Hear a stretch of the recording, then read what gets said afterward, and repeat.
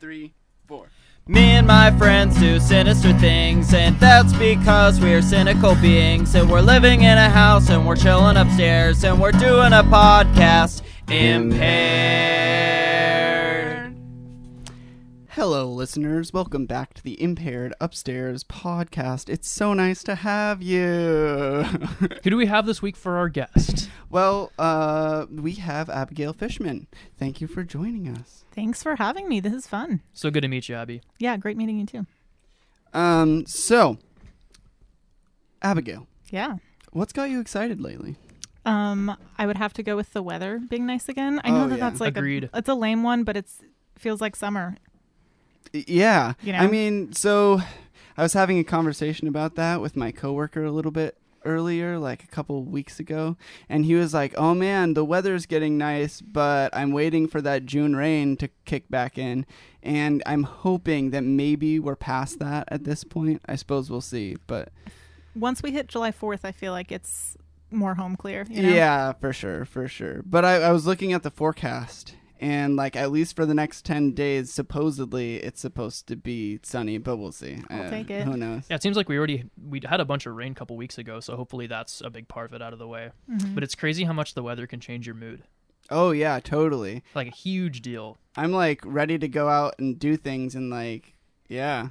Plus- Plus, longer Do y'all ever days, oh find my yourselves God. with seasonal depression? Yes. I mean, When yeah, the days get short. yeah, Mhm. exactly. No vitamin D. No, and it's just that among other things. It's just not able to do as much outside. Like you get home from work and it's already dark. It's like, well, what do I do other than sit inside and not do anything productive? Or it's rough. It can really get to you. Yeah.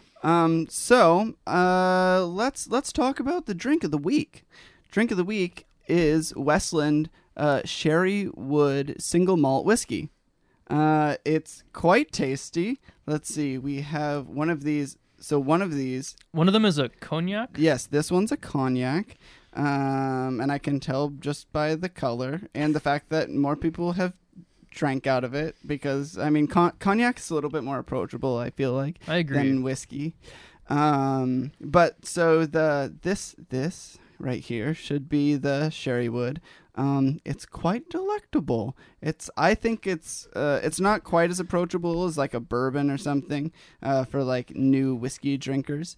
But if you're looking to get into something that's just a little bit more of a classic whiskey taste, and it's not quite as sweet.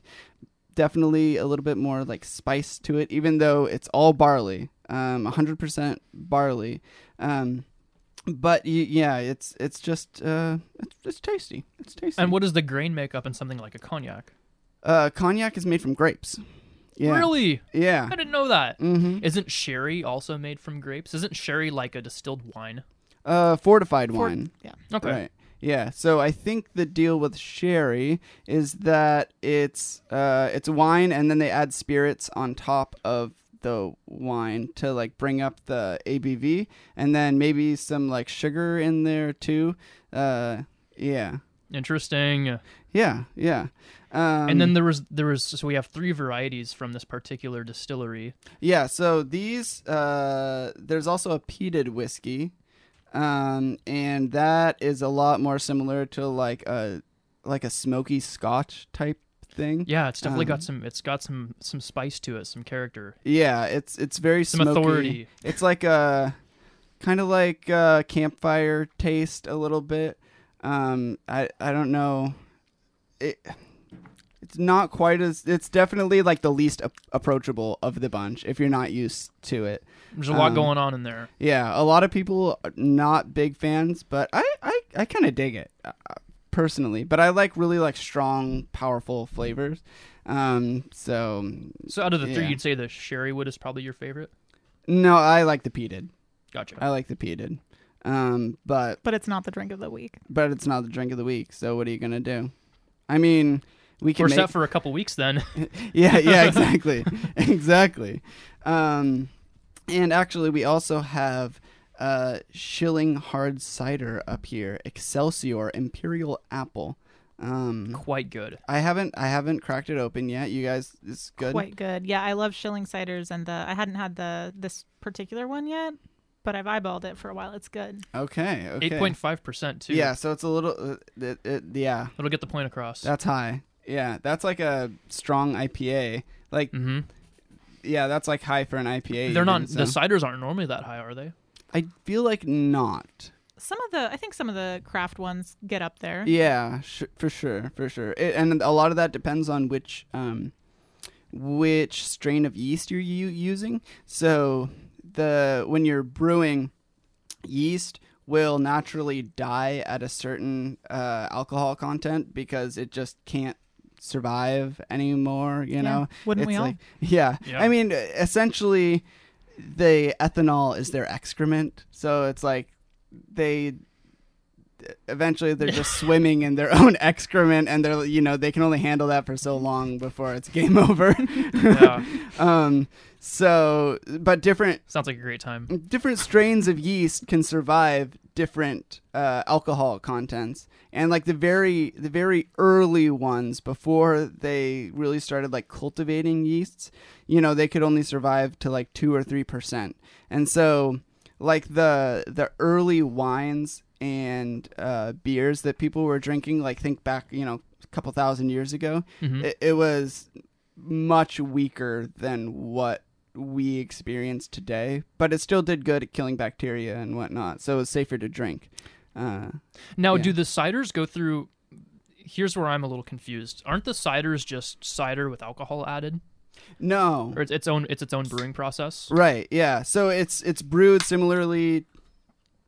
I don't know if you heard that, but that was my cider opening. Let me get a little taste. Cider crack ASMR.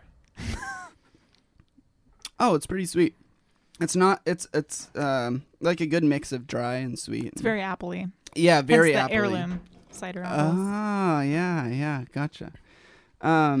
So yeah, it's just basically you get a bunch of apples, you throw it in a vat, and then put yeast and water in there, and you can just do like straight up apple juice instead of adding water. I don't know what exactly the process most cider Bet you're makers right. use. Yeah, so then it's brewed after that, like kind of like a beer, where you've just got your vat and your yeast, and the yeast grows and eventually dies, and yeah, you get a beer in the end. and then in this case you get a cider. Absolutely. Abby, Abby, what is your favorite alcoholic beverage? Ooh, hard to pick one. I have a couple favorite. Well, I have a favorite cider. And it's local, semi-local, pretty local. The Finn River Blackcurrant. They're in Chimicum. Okay. Oh, that's Super- quite local. Yeah. and Drove past them on my way in. it's a black currant like wine. It's a blackcurrant cider. Cider. Oh, Yeah. interesting. Okay, so it's actually like mixed with apples, and then, or do they just do? Ooh, that's a good question. I don't know, but Okay. you're mostly tasting the blackcurrant. You're not getting like a super appley Gotcha. situation. Okay, so maybe if they do use apples, it's more of a mild apple, and then That would be my guess. It might just be blackcurrant, but that would be that's a a lot very of black currants. expensive Yeah. process, so maybe not. Right.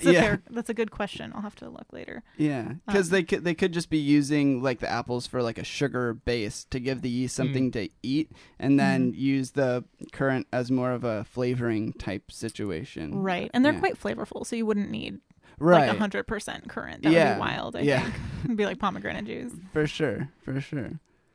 So that's up there. I don't know if either of you are familiar with the Lindemans lambic beers. No. No. They're Oh. quite fun. I don't even know those Lambic? words. Yeah, what is that?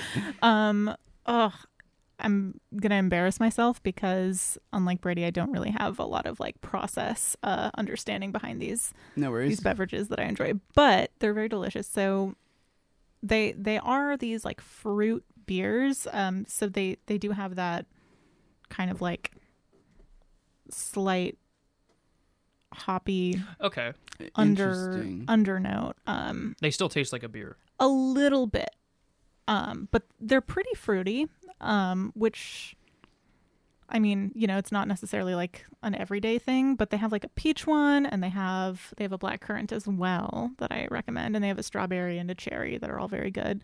I'm not in love with their raspberry, but they're quite fun, and they The bottles almost look like champagne bottles. They have like the foil and the cork and the metal thing. Oh. Wow, fancy. Yeah, I've seen the peach one at Safeway. Are they particularly bitter or mostly on the sweet side? Definitely mostly on the sweet side, and they Okay. have that little like under note, but Gotcha. they're pretty sugary, like Okay. you know. Yeah. Approachable. very extremely. Right on. But you probably wouldn't want to drink like 4 of them like you might with an IPA, Oh, yeah. because that would just be Excessive. very. I Oh, think yeah. it would be pretty heavy. But I mean, even 4 IPAs, that's like... Rookie yeah, rookie that was a numbers. high number. I'm sorry. I should have said like a quart. 2. I don't know. Yeah, you're good. Band of the week? Band of the week? Did we decide on Interpol? Yeah, I think so. Our band of the week is Interpol. They are a alternative rock group from New York City, and they released, I mean, I should probably know more about them, but they released their most popular album, Turn on the Bright Lights, back in 2002, I believe, 2001, 2, 3 area. Super influential group. They were a big influence towards The Killers, another great New York band. Oh yeah, it's crazy. They sound almost identical They sometimes. do. They totally do. Yeah. There's definitely a lot of influence from Interpol yeah. onto The Killers. And you were saying that even the Killers had mentioned that they're listening to a lot of Interpol before one of their albums. Yeah, there's a really The Killers did this cover of this Interpol song Obstacle 1. It's on YouTube, and they're like, oh yeah, this album was playing on repeat when we wrote Hot Fuzz. So they're very, very inspired by Interpol. I guess the way that I would describe that band is it's like a gothic kind of alternative rock. It's not like emo gothic, but it's Yeah. like lots of minor chords, like minor notes, kind of mysterious sounding. It gives you like Dark City vibes, and it's also, but it's still very, very heartfelt and emotional lyrics. It's almost like a transition away from grunge.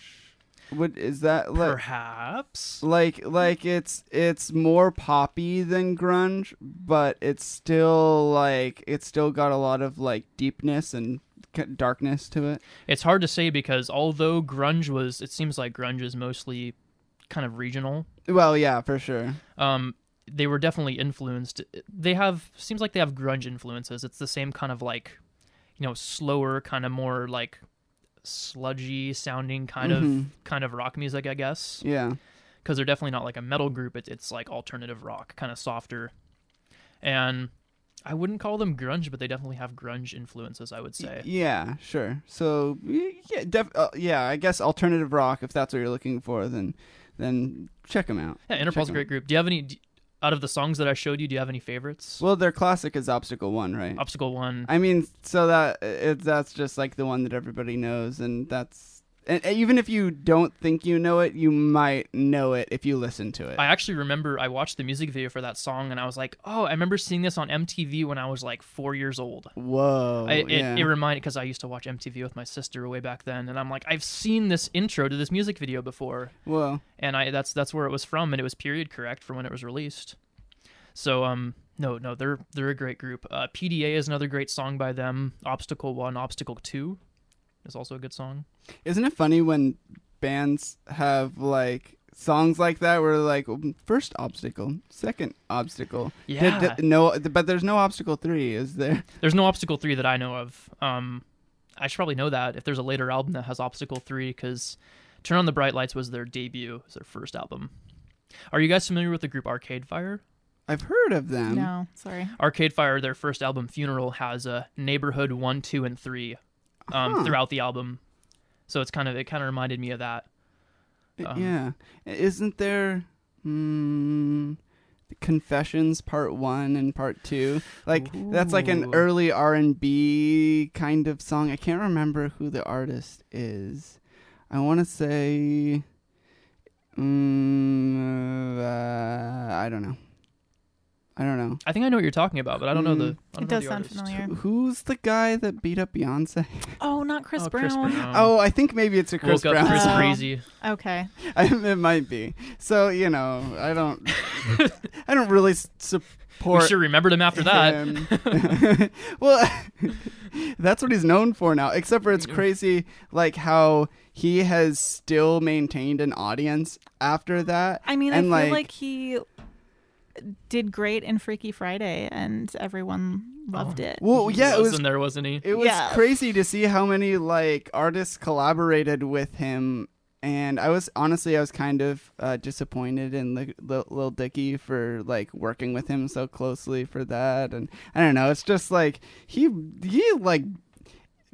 like if you He put a look bad stigma on himself for a No, long it was time. bad. right, like if For you look sure. at the pictures of Rihanna after that, it was Dark. not good. Do you remember when that really, happened? Very really, grim. really bad. It was like 2008 or something. Wow, was it that long ago? I think so. Oh my gosh. Yeah, I'm not 2008, surprised. 9, 10. Yeah, somewhere around there probably. It's crazy. Yeah. Feel old yet? Yeah. Okay, so if it was only that, like he lost his temper once, then it would be like, okay. But he has like a long history of abuse and like, I'm actually not I don't follow. I mean, everyone knew about that. right, yeah. And I haven't really, but I watched a video about it and I was like, oh, okay. Like I can't ever listen to his songs again because it's just like, this is not a good person. It's like, yeah, I don't know. Pretty horrible. Yeah. It's kind of like listening to black metal after you find out like all of the horrible stuff some of those black metal artists did. What was and that it's one like, group? That one group, you know what I'm talking with the album cover? Oh yeah, I actually Cody would know. Yeah. We miss you, Cody. It's not Burzum. It's No, it's oh my some gosh. weird... Cody would be so disappointed in me right I now. know. Ugh. There's can that you do? one black metal group with the famous album cover, Mhm. the most controversial album cover ever. Oh yeah. Yeah. Maybe we shouldn't get into that. We won't too get into much. that. It's pretty dark. If you Google controversial black metal album cover, you'll find what we're talking about. Yeah. Homework. It was a dark one. Yeah. Uh-oh. Very Quite dark. Very dark, not family friendly. It's yeah. There's a deceased person involved in the artwork. Yeah. It's like they're very dead. Mhm. Like That it's very doesn't narrow obvious. it down. It was one of the doesn't? It was one of the bandmates. Oh. Oh yeah. Yeah. So like their idea was okay, like the guy died, he committed suicide. Yeah. We're spelling it out now. Yeah, we're a little bit. And the other bandmates like went into the apartment or no, Residence, house that he Oh, was in, no. and they were like, because Let's snap a everything picture. was everything was locked, and then they were Oh, like, this was a real photo. oh It yeah, wasn't it's like, real. No, it was real. Quite real. Oh wow. Yeah, I'm surprised I've never heard of this. Brutal. Yeah, it's Brutal. yeah. So and it wasn't. I don't think they used it on any of their projects, but it was a like solo project later, or another band somehow got a hold of the picture. I can't remember exactly how that worked, but Really anyway. surprised that anyone released that. Well, they're over in Norway, so maybe they can get away with some Oh, more okay. stuff. I don't know. Yeah. And they were running their own label, I believe, that so makes then they sense. can just do whatever they want, right? Right. Yeah. Counts as art, right? Yeah, I guess so. The rumor was also that they took some like memorabilia from the individual who passed away and turned it into necklaces, and like No. everybody in the group got a necklace with the guy's memorabilia, should we say. So yeah, all around really bad, really dark. Rest in peace, Dead. That was the guy's name, Dead. That's died. right. Yeah. It's black metal for you. Yeah. If you are interested, there's a documentary. It's very dark. It's called Lords of Chaos. And it tracks like the story of the band and like how things went south and like Dead suicide, and it's like really brutal. And actually interesting, it has, I believe, Macaulay Culkin's brother in it. What? He plays like one of the main guys in the band. Interesting. I'll have to watch this. Yeah. It's a crazy story. It's a crazy story. So, alas. Okay, anywhere. Band of the Week is Interpol. Yeah. Great group. Check them out. Bring it back up a little bit, you know? Yeah. Yes, so. we will bring things up onto a more productive note. Abby, what is it you do for a living? Yeah, so I am in accounting. I just left a position in public accounting with the audit department of a firm in the Seattle area. So regional firm dealing with a lot of like local, Seattle area clients, and it was a lot of fun. Got to see a lot of different industries and, work with a lot of interesting people. So it was great. But I've moved on now and just kind of starting a new position. Are you applying the work experience you got from your last job to this one? Interesting question. So they're definitely different positions. If you leave like a public accounting position for people call them like industry jobs, and that just really means like internal accounting, at kind of really any company. It's definitely completely different from like a process perspective. You're learning a lot that you wouldn't necessarily have had to do at all in public accounting. So, for example, in audit, you don't have to, be the one kind of posting all of the adjusting journal entries. You're not closing the books each month or each quarter. So no, in that sense, but there's always that kind of like conceptual, technical background that kind of applies across the board to any accounting position, I would say. So in a sense, but also it's a lot of new material for me, definitely. Good. It sounds like you're liking your new job. Yeah, it's been fun, and it's interesting to get to kind of see the other side of things, because you spend a while in public accounting, kind of, getting all of these small snippets into other companies, and so it's cool to get to kind of actually get into that for yourself and have a more kind of like ongoing project rather than kind of rotating from client to client.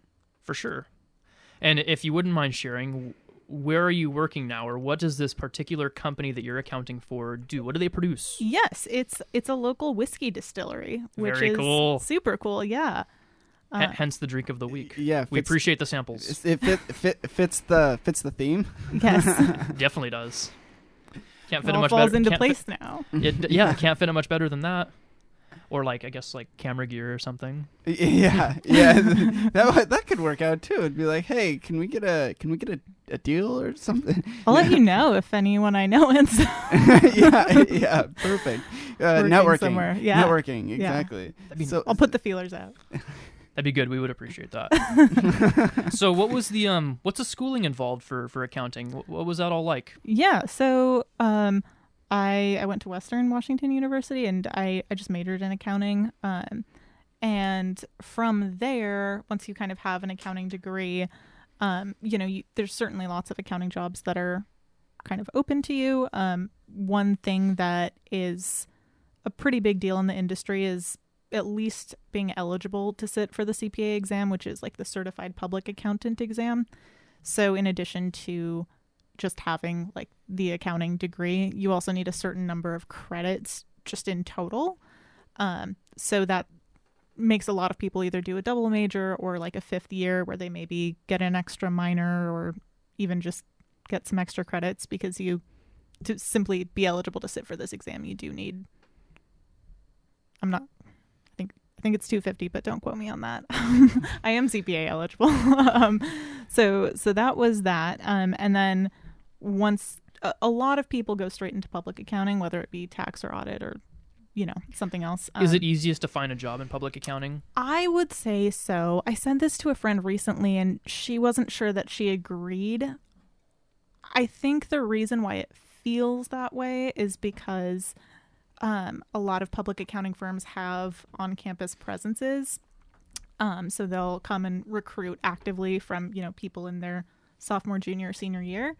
So in that sense, yes, it's more kind of like presented to you, or at least the opportunities are. You can certainly not go into public accounting. I don't want anyone to think that that's like your only option if that isn't, what you're interested in, but it is kind of more set up for you systemically, I would say. And it's a great experience just from a kind of, getting a taste of different industries, getting to see what you might like to do. And it's a lot of fun. You'd call it a little more entry level than industry accounting? Ooh, hard to say. It definitely is an industry where they happily accept people straight from college, whereas a lot of like industry accounting jobs They want to see years of experience. They would like to. I mean, everyone would like to, right? Of course. So I think in that sense, yes. It's more kind of just like understood across the board that you're going to be getting new associates who are straight out of college. But again, with that said, I mean, there's plenty of, I'm sure, staff accountant jobs where, you could enter straight from college. It's just, I really didn't look for those, to be honest. I knew that I wanted to go into public accounting, so hard for me to say. It seems like in prior conversations we've had that maybe the turnover is a little bit higher in public accounting than like an industry job. Yeah, you kind of go for a public accounting job, you get that, and then use that as like a launching board to like go into something else. Generally speaking, that is a strategy that a lot of people employ. That wasn't, I thought maybe I'd do it for, a really long time when I went into it, but, and certainly some people do. It's an industry where you can keep moving up for many, many years and, spend your whole career there. But a lot of people will go get, a really good kind of introduction to like a wide range of industries and then, get an offer with ultimately less time that they have to put in and, Good. Hard to say no. Right, yeah. But that's how the system is. I don't want to sound negative about it because it's sort of designed for that in a sense. I mean, obviously lower turnover is better for companies, but just the kind of the pipeline of getting new people, it couldn't sustain literally everyone staying. So it's just kind of how it goes and how it's been for, many decades before I knew what accounting was. Yeah. Makes sense. I'm wondering if that maybe plays a part in their like being slightly more they're a little bit more willing to take on new people just because they're like, okay, well we got to get people in the door who can like actually know what they're doing, and then the more experienced people might be a little bit less excited to go work in public accounting. so like that might be true, and I mean I think it's also definitely the case that like you're not hiring a brand new person straight out of school because you think they're going to know what they're doing immediately. You're hiring them because you know that in a year they'll be trained up and be doing great. So it's always about the intent of like, well, we need more seniors maybe. So if we hire new people now, we'll have more seniors. It's like planting the seeds. So yeah, I mean, it's got to start somewhere. It seems pretty clear to me all of a sudden that there's a relatively strong demand for accountants. Is there anyone that you finished school with that is having trouble finding a job as an accountant? Not to my knowledge, but I will qualify that by saying that I only keep in touch with kind of a handful of people, or at least I should say I actively keep in touch with only a handful of people. I'd be happy to keep in touch with more. It's, just we all life. know how that goes. Yeah. Right. So no one that I kind of specifically have talked to recently. But you never know. But like you said, I think there is a pretty good demand. Certainly, if you're looking for public accounting opportunities, there's a lot of firms and a lot of opportunities and different cultural, fits. So there's kind of something for everyone. I think what people might find to be trickier is just finding like the right combination of, room for growth and work-life balance and this, that, and the other thing that fit their needs versus just like a good job. I think that most people are able to find that, and it's more just making sure it's quite right for you. Right. The convenience and being close to home and that kind of thing. Totally. So you mentioned like the culture.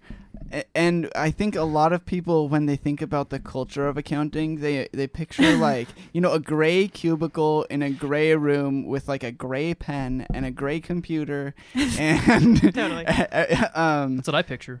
Right. Your little 10 key. Yeah, exactly. Yeah, You're like ju- very Office Space. and people are just like typing and like staring at a screen. And, Right.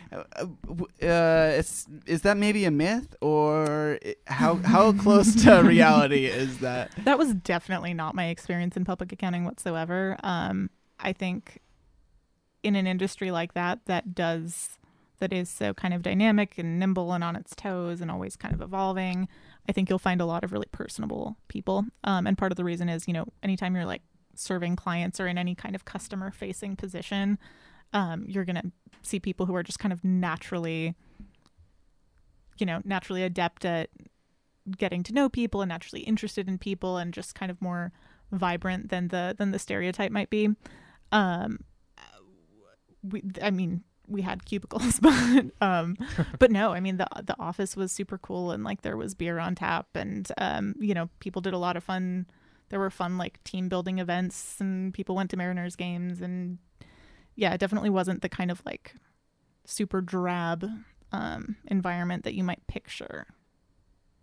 Which, nothing against that, you know. Yeah, I mean, I think it's good to hear that we aren't just like locking away our accountants in gray buildings and like leaving them to suffer. You know, like there's actually some personality to it aside from Totally. just like looking at numbers. Yeah, so that's good. And you know, now that I'm thinking about it, I wonder if like actuaries are the same way. Like, would actuaries be a little bit more like exciting than we give them credit for?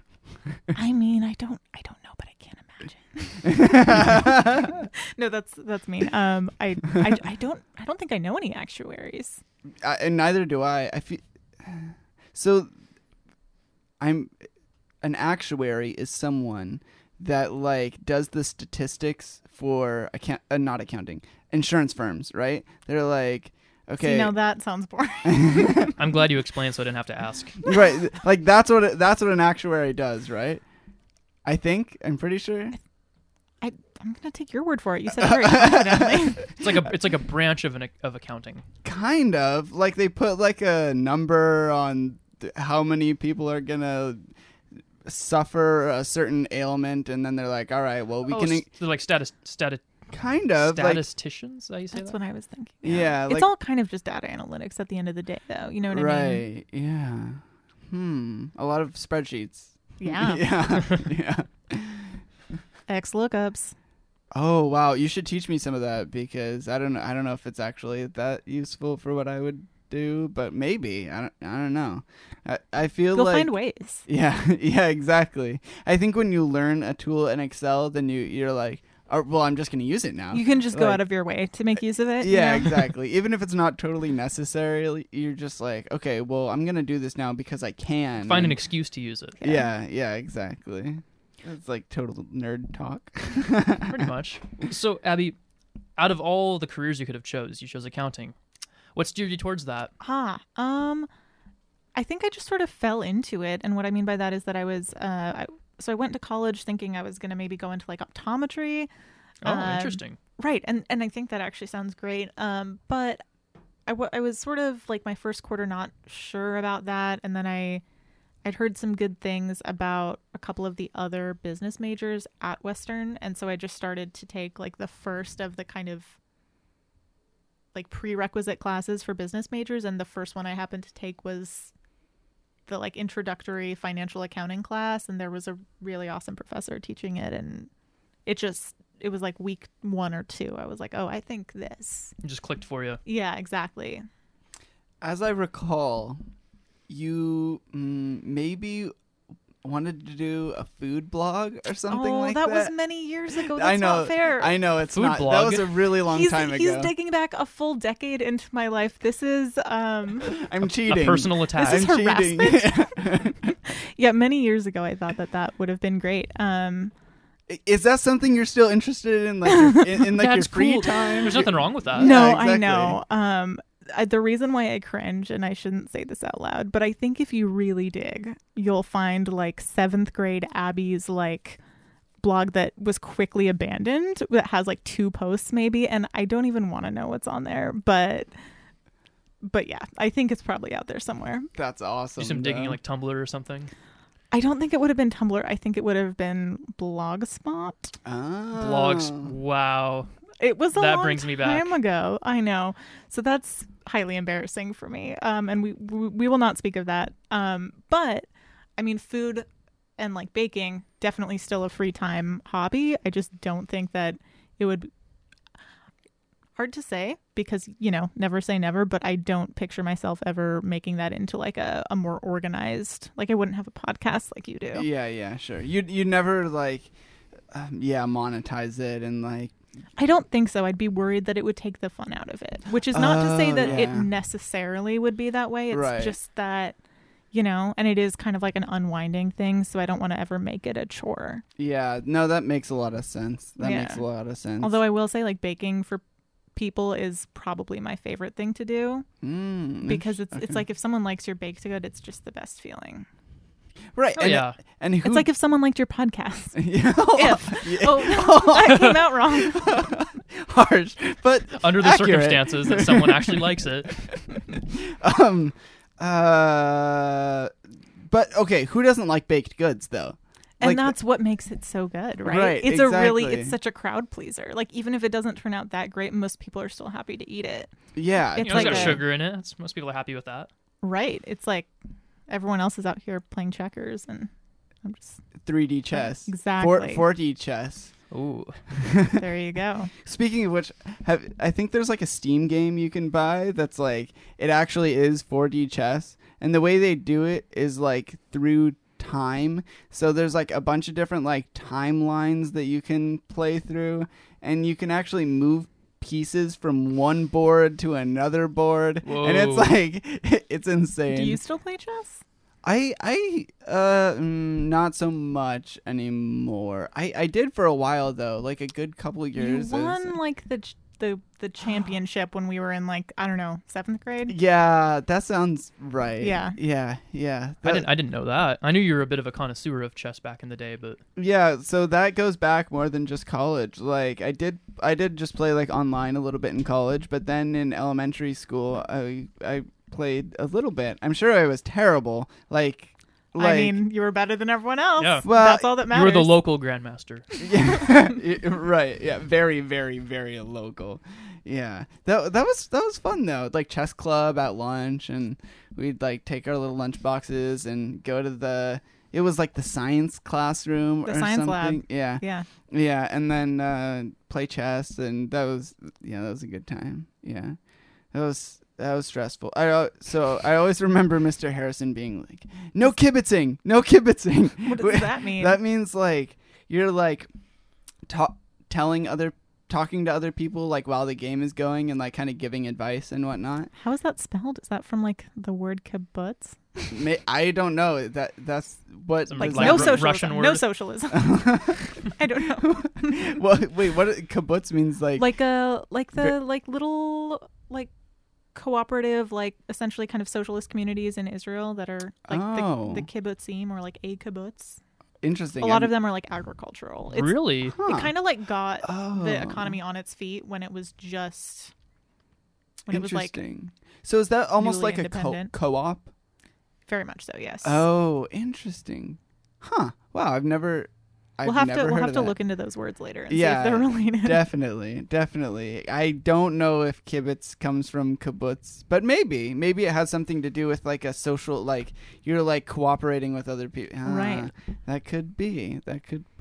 I think it's like a greater. It wasn't just like his thing though. Like it's a greater chess term as Right. well. But now with online chess, you don't really deal with that a whole lot anymore. Because it's just like, well, who are you going to talk to, you know? Right. Yeah. Although, not to go on a tangent or anything, but now that they've been doing like online chess tournaments lately, because of COVID. Yeah. So people are forced to like they couldn't have tournaments in person, so they're like, oh well, we'll just do online tournaments.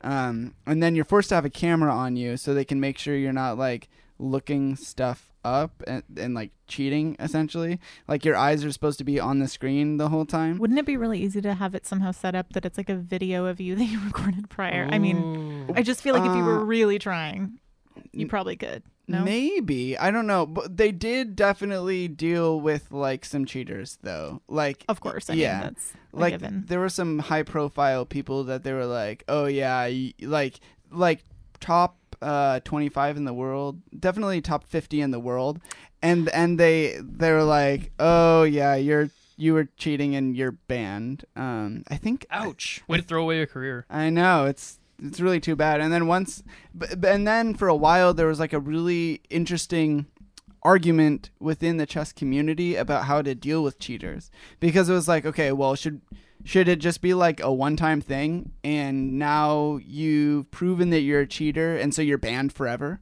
It's like, that seems a little bit harsh. Okay, so then like, okay, you get caught cheating once, do you get suspended for a year, or is that even too harsh?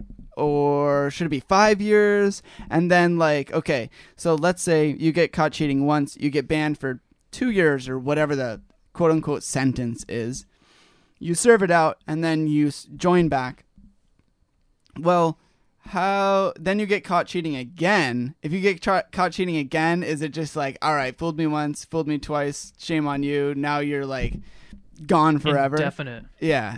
I feel like if you get caught cheating twice, then it's like, all right, buddy, we kind of like figured you out. Once is a mistake. A second time, that's like you're just one good hand slap should be enough for something like that. Yeah, exactly. So I don't know. It's pretty high profile cheating too, right? To yeah. be like if top 25 in the world, into like, I can maybe get a little bit of an edge and beat this. Mm-hmm. Not worth it. Very Right. bold. Right. Very well, bold. yeah. And the funny thing is that in chess, a lot of times it can be very obvious that people are cheating because they wait for a certain amount of time to make the move. So what they're doing is they have a chess engine, which is essentially the computer. Like, we're past the point where computers can just beat people every single time. Right. Like, the best player in the world, Magnus Carlsen, he will lose to a computer every Is single he the time. one who's like shockingly young? He's He's pretty young, isn't like late 20s? late 20s, Okay. maybe Yeah, I think that's maybe what I'm early thinking of. 30s. I think Definitely he's from, like a young man though, not like in no way elderly looking oh no, like or even middle aged. right, Right, yeah. right, okay. Actually, most of like the best players in the world are late 20s, early 30s. And I think that's just because there's like a mental acuity thing where if you weren't familiar with you would expect like, oh, a grandmaster, they must be some like very Old, old like monk. Dumbledore vibes. Yeah, exactly.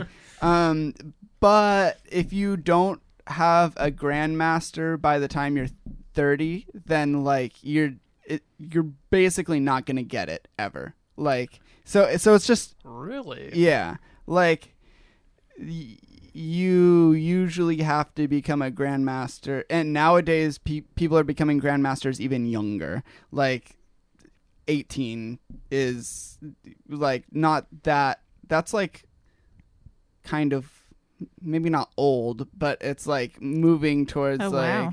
like you got to start becoming a grandmaster very young. There's like 16, 17-year-old grandmasters.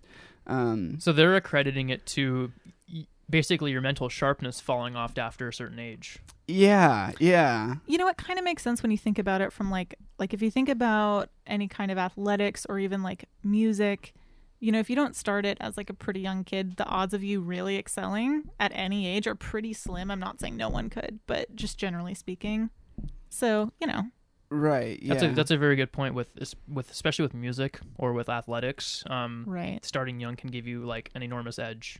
Mm-hmm. Like it feels like you can have like a couple years of training, you can be better than someone that's older and has done other things in their life and has like 10 years of training, just because it's so imprinted upon you at a young age and you just learn it better. Yeah. So it's an interesting dynamic where like it's a young person's game. But then I was listening to a Harvard professor talking about he was saying that like actually the best time mentally because okay, so like chess is a very like analytical game where you're just thinking through possibilities, right? So you're just like, all right, I need to like do a bunch of little calculations. That is best like when you're in your earlier years. I think your like peak mental acuity for that kind of stuff is like late 20s, early 30s. Even by early 30s, you're kind of starting to fall off. But wisdom starts to come in like in your later years. So this Harvard professor was saying like 50s, like late 40s, early 50s is where you really start to get that wisdom, and you can like do more with that then, like get further ahead in the world, just because like you don't prioritize just doing a bunch of quick little calculations.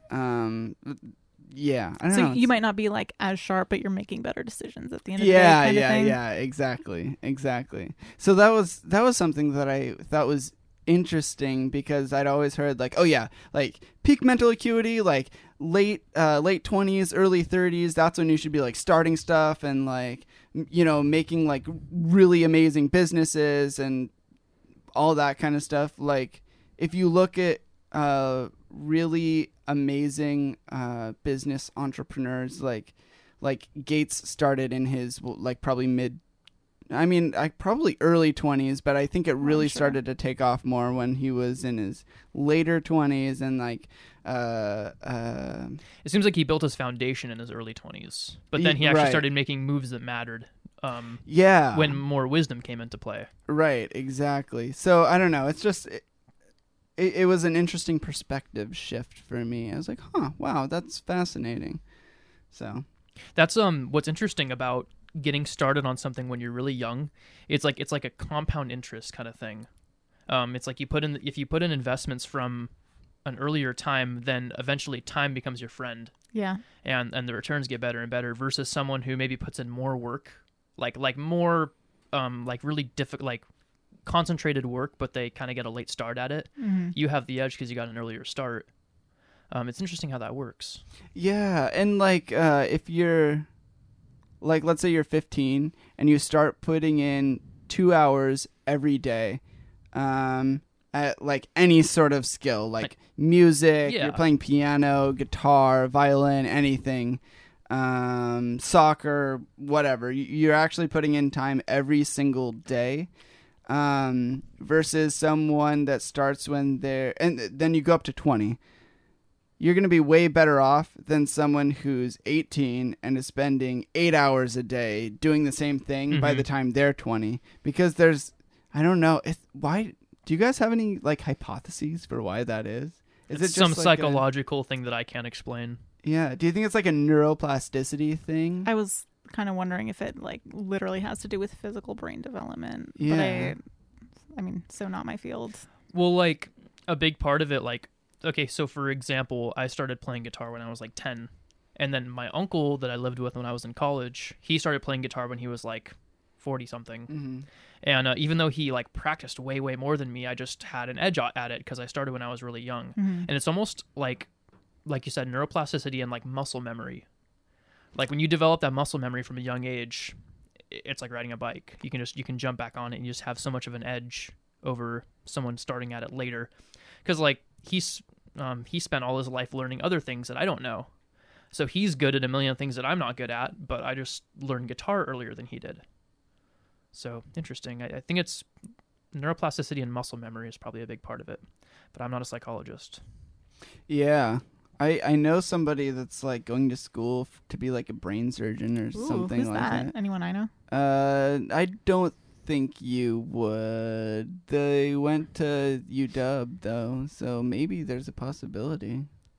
Should I name drop? Probably not. I don't know. up to you. Yeah, his name is Keisho. No. Yeah. I met him in Spain. It was on my Spain trip. Yeah, it was really cool. It was a fun trip, and he's like really smart. Clearly. Must be. Yeah. I would assume Good that takes a little bit. Oh yeah, definitely. Like, is he like in medical school now then? I think so. Yeah, I think he's like working on becoming a doctor. I always see his like I think it's his Instagram, and he's got like a white coat on and a tie, and he looks very professional. I'm like, wow, I know that guy. Like, wow, what a legend. Here I am.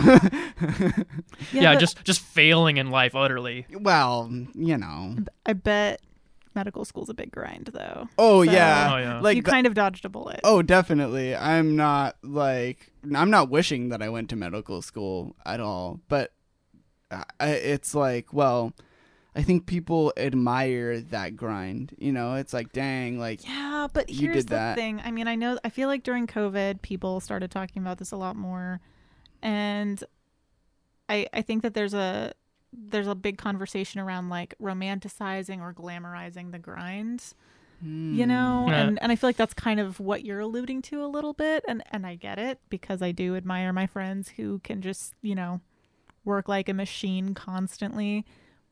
But like, do we need to glamorize? I don't know if that's healthy. I don't know if it's really good for most of us. I don't know. Yeah, that's an interesting conversation. I think it's kind of an individual thing too. Oh, absolutely. Yeah. Some people thrive, Right. and it is like kills some people. So Ryan's giving me looks Yeah, I don't know my opinion on that. That's a tricky one. because Ryan's a grinder for sure. okay, Yeah. Yeah, And- it's some people like have to work a lot or else they go nuts. yeah, Like that's a thing. And at the same time, some people like a big thing is like hyperfixation. Is you get really fixated on something that you want to get, or that like you get fixated on the satisfaction from your work, or like the satisfaction of like outstanding your peers and doing things like that other people aren't doing. yeah, And people can get like really out of control with it. And like the whole term work-life balance it's kind of arbitrary, because if you work-life balance implies that working is like- not life, Right. Yeah. or is like a chore and something you shouldn't like. Which if you like your work, then you work all the time, and Sure. then it kind of grows out of hand. And that's something that you were kind of alluding to earlier, Abby, where you were like worried that if you do a food blog for money or something like that, right. then Oh. it would turn into work, and then you'd be like, all right, this is no longer fun, and Yeah, I Or hate it's- food now. There's the stress around knowing like, oh well, I have to bake this or whatever because I have to like have new content, and it becomes that kind of chore. What it seems that boils down to, like what I've always heard is, oh, if you make a career out of what you like doing, you're gonna quit liking it. Mm-hmm. But Or- I've also heard like if you do what you love for your job, you'll never work a day in your life. Exactly, So, exactly. And what it all boils down to is your own personal attitude, absolutely. and that's what it is. I mean, I've seen like Mark, my old coworker, he's like in his late 60s, and he like all he can think about is working on stuff and like fixing stuff. He just loves it. He's loved it ever since he started doing it, like when he was younger than us. And it just has never gotten old for him. He's done like a million different things, and it's just what he loves. And he's just as passionate about it as he was years back. And then there are some people that do what they love doing and turn it into a career, and they hate it. Mm, It's really all about attitude and what you can put up with. that's true. I mean, work is always going to be like work. It's like there are always things you'd rather be doing, Right. but there's also like you have to program your mind. It's what it boils down to is like hunter-gatherer stuff. Okay. Like working is like hunter-gatherer stuff. Like what, no matter who you are, it's like something that you could do like more hedonistic things that are like more pleasurable at that moment, like sit out in the sun and relax and drink and like have a beer. But like doing Yeah, you can. That's you like certainly can. You certainly can. But also if you can find enjoyment from doing things that are really beneficial to you and your community and that really make things better in the long term, then you're a step ahead. Yeah, and so I think It's a never-ending argument. Like you can never get to the bottom of it. you said something earlier that I think is important.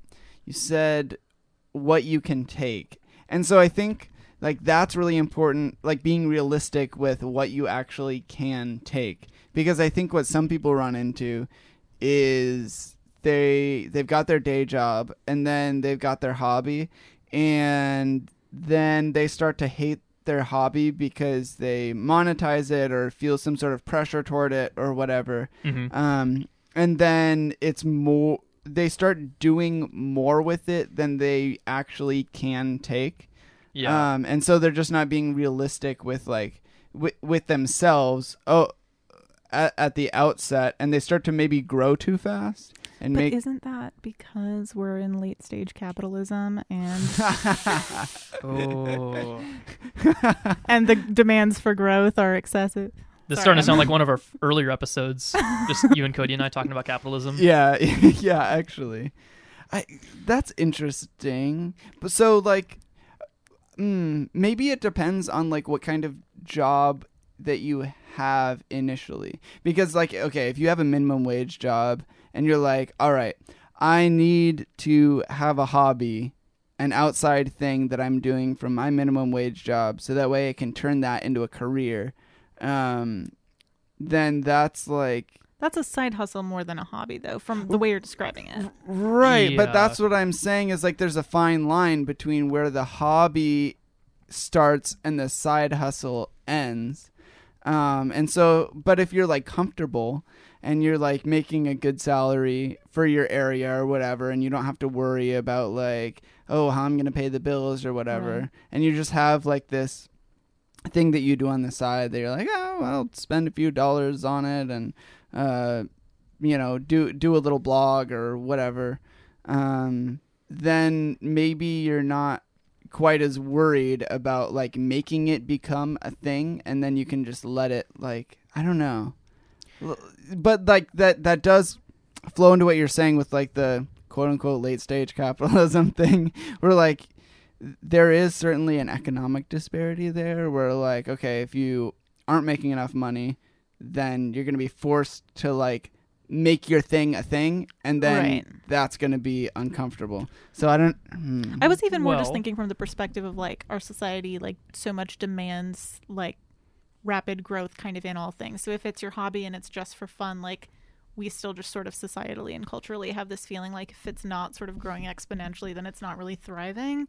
And maybe not everyone feels that way, but I think that you get like, and I mean, that's not necessarily a bad thing, right? Progress is good, but Right. Like you have to... Like, I think you're alluding to, like, we spend too much time as a society, like, focusing on exponential growth and not enough time focusing on leisure and, like, and maybe leisure isn't even the right word, but just, like, I don't know. Like doing things that you enjoy. Yeah, I guess. But So- I would class that with like leisure though. Here's how I'll tie it in. So like the side hustle thing. In the early stages of me making my business thing happen, it was a side hustle. I had a full-time job, and I would go home and do the stuff that I did on the side. was your job like similar? It was like pretty much the exact same, actually. Okay. Okay. So you've always been like working in something that you're loving. Yeah, it was at least a field that I like fell into really well, and it was like, okay, I know a lot about this particular thing, and I know a lot about like other branches that kind of tie into it, like engine stuff. And I'm like, okay, so I grasped this, and I could probably do this. So I had my full-time job doing it, and then I started like making really good money doing it on the side, and it's like, wow, if I can dedicate more time to doing this on the side, then this can replace my job easy, like in a matter of like months. And so that's what happened. Like I quit my job, and then it turned into this thing where in the early stages it is such a grind fest. Like you give everything that you have into this thing to make no money at first, Yeah. unless you start doing it when you're still working like a 9-to-5, but then you have no time to do it. As soon as you quit the 9-to-5, you have all the time in the world, and it's like, oh yes, but then you suddenly have all the time in the world just to do this one particular thing, and that's like work on your brand or whatever. And so what I always tie it back to is that me and most of my like college friend group, what we like the most is like working on cars. Like we all want to like build fast cars, and like that's like what we all have, this common thing that we're into. And like a lot of the guys that I go to college with, they have a 9-to-5 job that pays okay. Like it pays decent, and they have enough money to like come home and work on their cars on the weekends and like do the stuff they want to do. and like show it off and do cool stuff. And it's like awesome. Like they get to enjoy their work and they get to come home and enjoy like their home life. That's where the work and life is separated.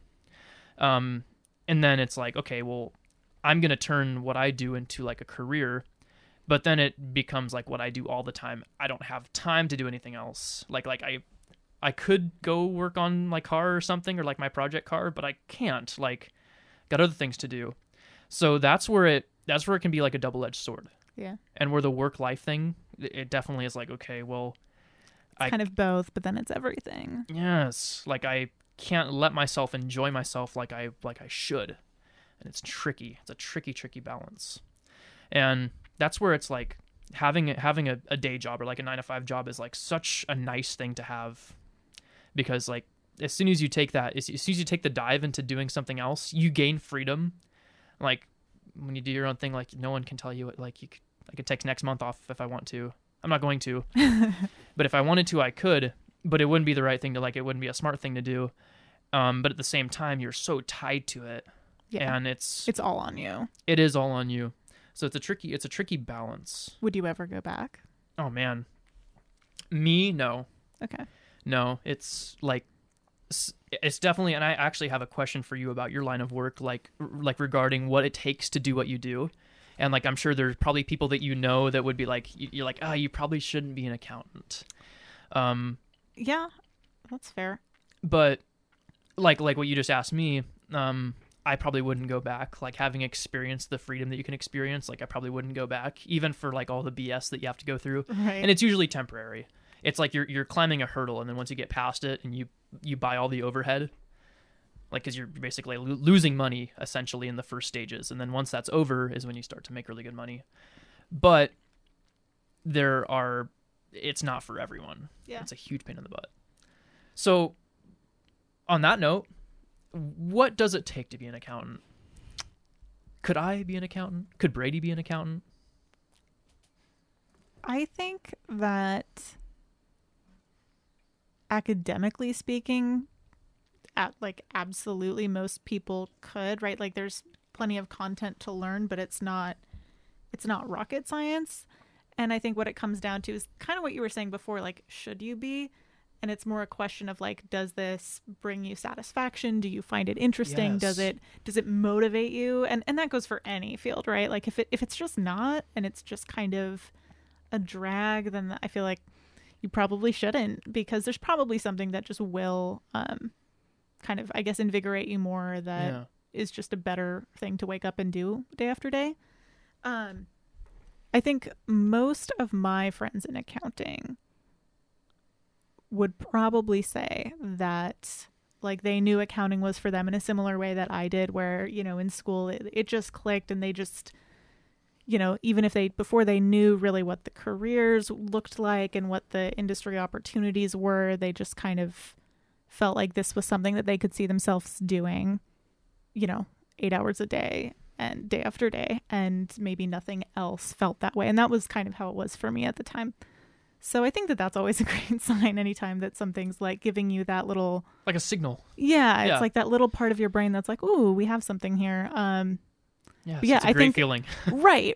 And I think if you know, we're not that accounting classes are in any way the same as doing accounting jobs, and that goes for any field, obviously. But you know, if you're sitting in one and it just feels like the worst, then you're probably just better off doing something different. But yeah, I mean, that's a pretty global statement, I think. So I would assume you got to be pretty like good with numbers. Yeah. Were you like a big math nerd well, in school? There's a lot of like memes and jokes about people thinking accountants are good at math, and you really don't necessarily need to be. Really? Yeah. Oh, definitely. Yeah. I mean, we use that goes against everything I would have imagined. And I get that. I do. And I mean, I think being quick at math is always like, it's helpful in everyday life, no matter what you do. But I mean, we work in Excel basically 24/7, or however, 100% of the time that we're working, not 24/7. And I think that that's true for most industry jobs as well as public accounting, or really any accounting work is going to be largely Excel based. So any actual math that you have to do, you're just a formula away. The math tends to be more basic. We're not typically working with like calculus at all.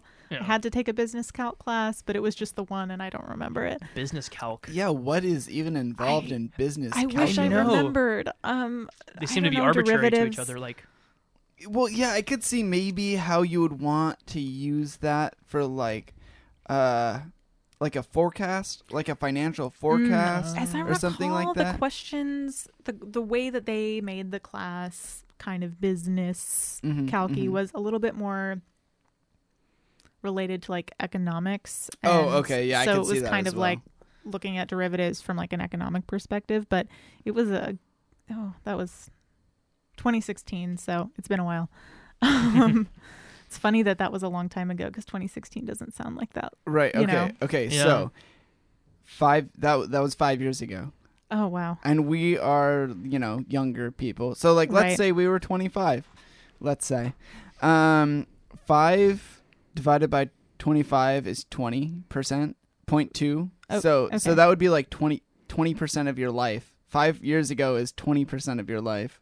And that's if we were 25. Right, yeah. Right. So it's actually more than 25% of our life ago. Like, that is staggering to me. Ooh, That is staggering. that's wild. that hurts.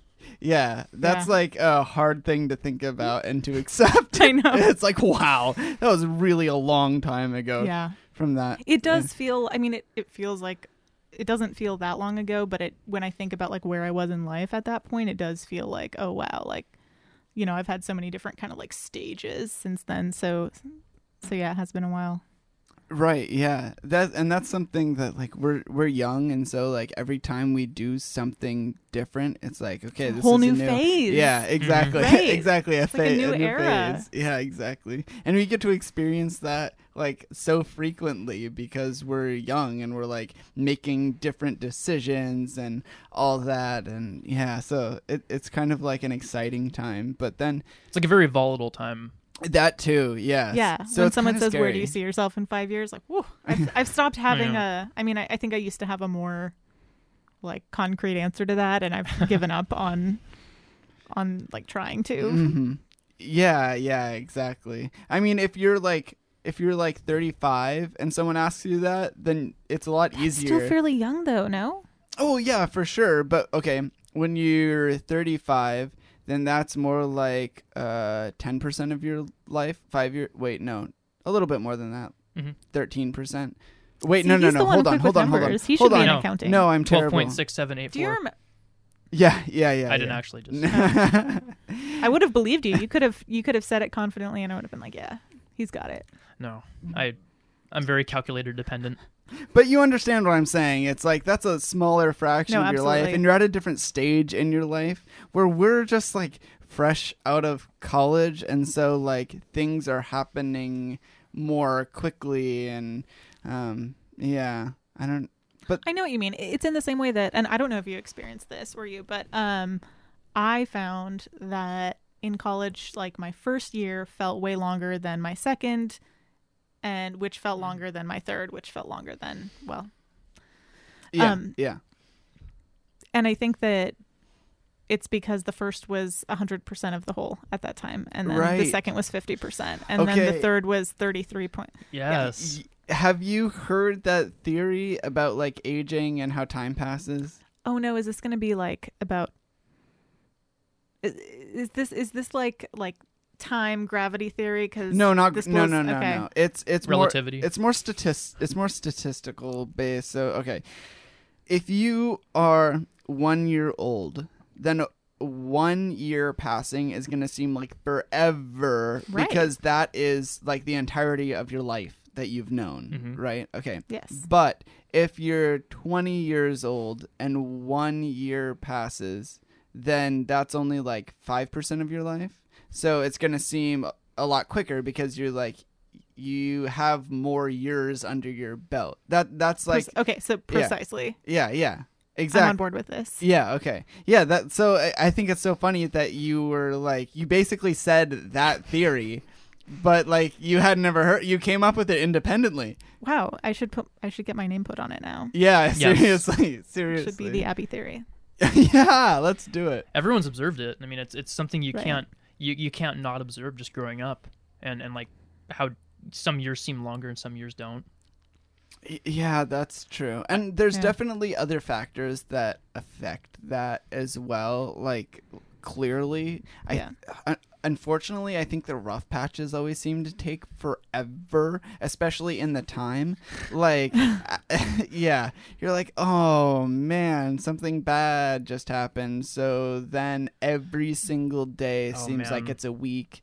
And Can't like will time to move faster. I yeah, know. exactly. And then you start thinking about it and you're like, oh man, I wish I could just be done with this already. And then it gets even worse because you're thinking about every Right. single second passing and your grave is like slowly looming closer. Oh gosh, existential dread. Oh yeah, exactly. Can you relate on college taking like the first year was slow and then the other year or the next year was quicker, next year was quicker? Because I was only in tech school for a year, but every quarter seemed like that. And the quarters felt the same way, so I Mhm. totally agree. Yeah, I always felt like fall quarter was the slowest and then spring quarter was the quickest. Well, yeah, because it was the sunniest. Yeah, Less exactly. seasonal depression to circle back. Yeah, To yeah. the beginning. That's a big circle back. So like spring quarter, you're like, oh, bam, boom, let's like, woohoo, we're Yeah. done with this. And yeah, there's like, I think, so I don't know about year to year if I necessarily felt that way. It's hard to think back. That was so long ago now. Yes, many, many years. Well, that's 5 years ago, just about. Oh, yeah. Okay, if we're going off of year one. Yeah. Oh, gosh. Yeah. If you're going back to year one, it's like, yeah, that's a terrifying thing to The think years about. start coming and they do not stop coming. Back to Smash the Mouth? rules, Smash and I Mouth hit the lyrics? ground running. Thank you. Thank you. Should Very we break nice. into that? No, because Yes, we should. I'm like so tempted. We have a band of the week for next week. Yeah, perfect. Oh my gosh, I think I know that entire song. That's a banger, dude. That song wasn't off of their first album, right? I don't. Oh, God, I have no idea. But Their first album, I think, is called Fush You Meng. I don't Okay. think it is that album. So far, Walking on the Sun was on that first album. I You know that just- song, right? Yeah. It ain't Might no as joke. well be I'd walking like on to- the Yeah, oh, sun. yeah. Do. Wait, Sma- no, yeah. Yeah, I know that's it. Yeah. Mostly what I know Smash Mouth from is Shrek, obviously. Okay, I'm glad it's not just me. But you know what? Yeah. I do listen to that song sometimes. Yeah, it's fantastic. Right, it slaps. It's a good one to have on the shuffle. Yeah. Oh my gosh, there's so many good songs in Shrek. Like, it's I fantastic. know. Yeah, it's like, I wonder who gets hired to do like movie soundtracks because they're always like, for the most part, they're usually like really good, like really Right. well compiled. yeah, definitely. I want to know who built the soundtrack for The Americans, and I don't know if that show. I haven't seen that show. It's about It's- Russian spies. it is about like KGB Yeah, okay. undercover operatives Oh, in the okay, U.S. So during the Cold War. yeah, so USSR then, not Yes. necessarily Russian. Right. Are they from Russia though? Like Yeah, the okay. main characters are both from. like Moscow or something. They're like sent from the Kremlin to like Exactly. annihilate the United States, infiltrate and destroy. More like conducting espionage. It's very more stealthy. Oh, it's more okay, Yeah. right. You should check it out. I- Both of you. It's very good. You told me to do that like 5 years ago, or like 7. We were definitely in college at the time. Okay, all I know is that I started watching it junior year of high school. So Oh, okay. It's been around for a while. yeah. I want to know who compiled the soundtrack for Guardians of the Galaxy. Also a really good Oh, one, yeah. No, right? one of the best. So good. One of the I best. know. A lot of my friends who don't Just like classic rock gems. Mhm. right. And I have a lot of friends who I wouldn't necessarily expect to know as many like great classic like old jazz songs, and I hear them like humming them and I'm like, "Oh, how do you know this song?" And that's Guardians, how yeah. But you know what? It's great like And okay, the way they incorporated music in that movie was also like very Yes. clever. beautiful. Yes. Very clever. It makes sense to like why you know, sometimes you're watching a movie and you're like, oh, a soundtrack is playing now. Like, okay. It's a montage. Yeah, exactly. But then with Guardians, it's like, oh, he has his earbuds in, and now he's like listening to his. It's like a little bit cassette. cheeky. Yeah, definitely. But it's definitely like a pop culture movie, but like it's still. That's the thing with the Marvel movies is they're made to appeal to a broader audience, but they still do a good job with it. Like, I'm not super familiar with that whole franchise just because I never got into it. And so by the time like the popular ones started coming out, I was like, okay, it's way too late for me. Like, I can't get invested because if I do, it's just going to be too much. So yeah. But they, from what I have seen, they do a good job of like building a storyline, and they're like all overarching, and they like meet back up with other movies from the anyway. Yeah, I totally agree. And similarly, I didn't get into them from the get-go, so there's a lot of like background that I don't have. But more recently, I mean, I watched like The Falcon and the Winter Soldier, and that new Loki show I am on board with. I'm not which sure one I know is what that? it's called, but we've been watching on Disney Plus. Oh, okay. Not sponsored. Maybe one day. What's the okay? So there's like Winter Soldier. No, that's a movie. The Falcon and the Winter Soldier is a that TV show. That is a TV show. My understanding, and don't quote me on this, but my understanding is that it is like the prequel for a movie that will be coming sometime. Okay. And then there's the other one that has like kind of a weird name, and I can never. WandaVision. So good. Yes. I watched that as well. That's not the Loki one. Okay. No. That's that one hits deep though. I think my girlfriend's watched it, and there were a couple episodes where she was like, "Oh my gosh, this is wild! Like, I can't stop watching." Yes. Yeah. So I think it's a tearjerker at the end. Yeah. So. Okay, I don't want to spoil anything, but there's like, it's like not everything isn't as it seems. Is that? I mean, like I think the trailer says that. Oh, okay, I'm like totally out of the loop with okay. it. I'm just hearing what I've. But yes, yeah, that is very fair. Okay, yeah. So the thing is, I was always an X-Men guy because love X-Men. But the franchise has kind of dropped off. But isn't that okay? Like, you don't have to like kill. You don't have to like pound it into the ground, right? Yeah, like when it's done, so. it's done. I just wanted to see more of Nightcrawler. Okay, he was pretty great. So, fun story. Back when I was younger, and Cody's not here. He would have been a great addition to this. If anybody's wondering, he's still doing Marine Corps stuff. He's off and gone. I miss him. I know, it's a bummer. How much longer is he gone? He'll be back in a week about. So thank goodness. Need Do you that still man. see him like on the daily? Not like a couple times a week. His probably. work schedule keeps him away pretty often. Yeah, but like he can't stay away. I mean, come on. He's got a 3 almost 4-year-old brother, so he's got to check back in and like make sure he's hasn't grown too much. Right. Right. Okay, so when we were young and we'd play like superheroes and whatnot, you gotta like choose Totally. your superhero, Yeah. right? So I would always choose Nightcrawler because I thought it was like the coolest thing that he could teleport.